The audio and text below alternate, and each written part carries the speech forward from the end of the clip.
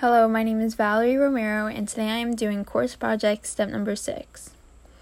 The first question is about the advantages and disadvantages of being the first one to outline their position in a negotiation. There are advantages and disadvantages to being the first one to outline his or her position in a negotiation. The anchoring principle states that the first offer made in a negotiation provides a powerful, unconscious psychological anchor that acts as a gravitational force. In many cases, there is a strong correlation between first offers and final outcomes. Making offers also influences the offers that the other side makes. Furthermore, this means that if you open first, the other party's counteroffer is influenced by your offer, which is not good for them. On the other hand, making the first offer can have a strong, powerful, positive effect.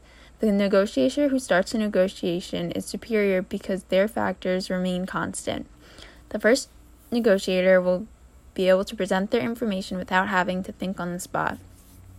A disadvantage would be that it would be hard to gauge if an offer is way out of reach or is too low. A lot of preparation can help, but it is difficult to know what the other side is thinking. In an experiment with real estate agents, the agents were handed a random chosen list of prices that spanned from $119,000 to $149,000.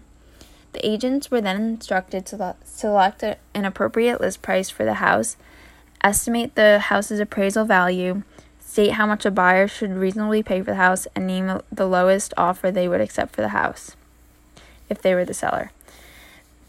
The agents said that the random list price they were given did not influence their evaluations, but their responses suggested that the anchoring effect came into play. Agents who were given a higher price thought that the house was worth more than agents who were given a lower list price. Next, I will be doing question 17, which is about the advantages and disadvantages of geographically dispersed teams. Having a team that is geographically dispersed can have advantages and disadvantages. A positive is that there may be a higher amount of focus on the project being completed.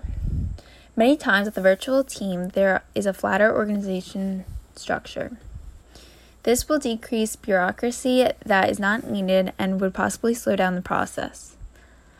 Another advantage is that it opens more opportunities for individuals that would not be able to relocate. This can provide more candidates that are qualified but do not live in the area. A disadvantage of having geographically dispersed teams is the cost of technology. There are many components involved, including emailing, video conferencing, and many more. There are a variety of programs and devices that may be required for successful communication. A way this can be minimized is if the company provides all of the technology that is required. Another disadvantage is social isolation. For many people, going to work is an important social force. Many people's close friends are their colleagues, and without seeing them, it may not be the same. Social isolation may distance themselves from their work and lead to stress. This can be minimized if the manager schedules meetings in different locations each year. The employees can look forward to these meetings and can have a bond with their coworkers. I also found an image which has some activities that may decrease social isolation. Next, I will be doing question 18, which is about the cultural factors that influence motivation. Cultural factors influence motivation in many different ways. An employee will feel obligated to complete their work when they have a sense of ownership and accountability. A common method for increasing employee engagement is by empowerment.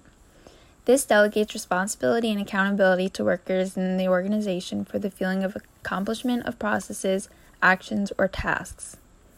Of course, this assumes the best in the workers and will assume that they will do their duties.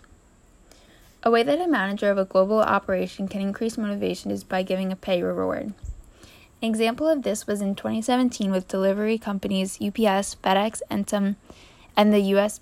Post Office paid overtime to assist with achieving their goals. UPS even had some office employees help with deliveries. This strategy seemed to work, and UPS had an on-time delivering rate of 99.1%. Thank you.